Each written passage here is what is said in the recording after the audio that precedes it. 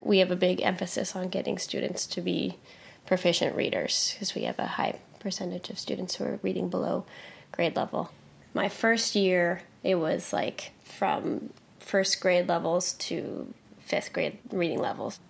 The wide range of abilities was really hard because it makes sense for a student who does not, understand what's going on in the classroom to be the disruptive kid and not the stupid kid. It did not have good systems for dealing with any sort of disruptive behavior. And so I felt like students could tell that and were taking advantage of me being new and inexperienced.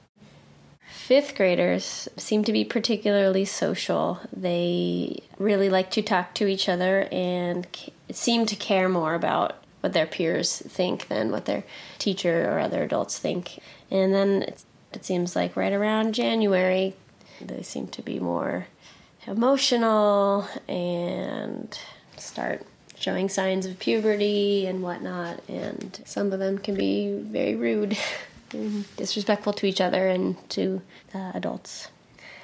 You have to hope that you've done enough community building in the beginning of the year to sort of kind of come back to that mid-year and refresh everyone's minds about why we're in school and what respect looks like and sounds like and feels like.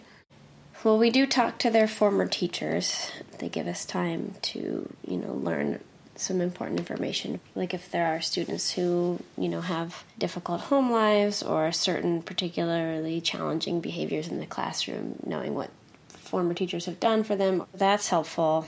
I try to get to know them in the class, like through their interactive journals. They answer questions about themselves. I give them surveys in the beginning of the year, and I try to respond to them and let them interview me so they can get to know me. I really thought all of my students were great individually. It was just figuring out how to deal with them all together. We have community meetings and kids can share about their experiences, and we do activities that are fun. I think this year we're going to try to have a little party with their families to show off the work that they've done. I don't know how that will turn out, but that's sort of the idea, to celebrate their work and bring their families in and keep that communication open. I knew it was going to be hard, but it's harder than you expect. I would pretty much dread coming to school every day. I went to bed at 9 o'clock every night. I try to keep myself healthy. That's the best piece of advice that I had for myself. But I think it's really useful to have somebody who can empathize with what a new teacher is going through or sort of work through the struggles together.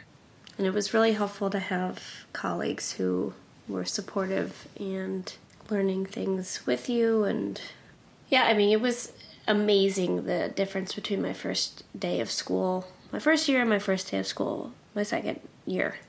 And however ineffective I feel from time to time, my work feels important, and that gets me through.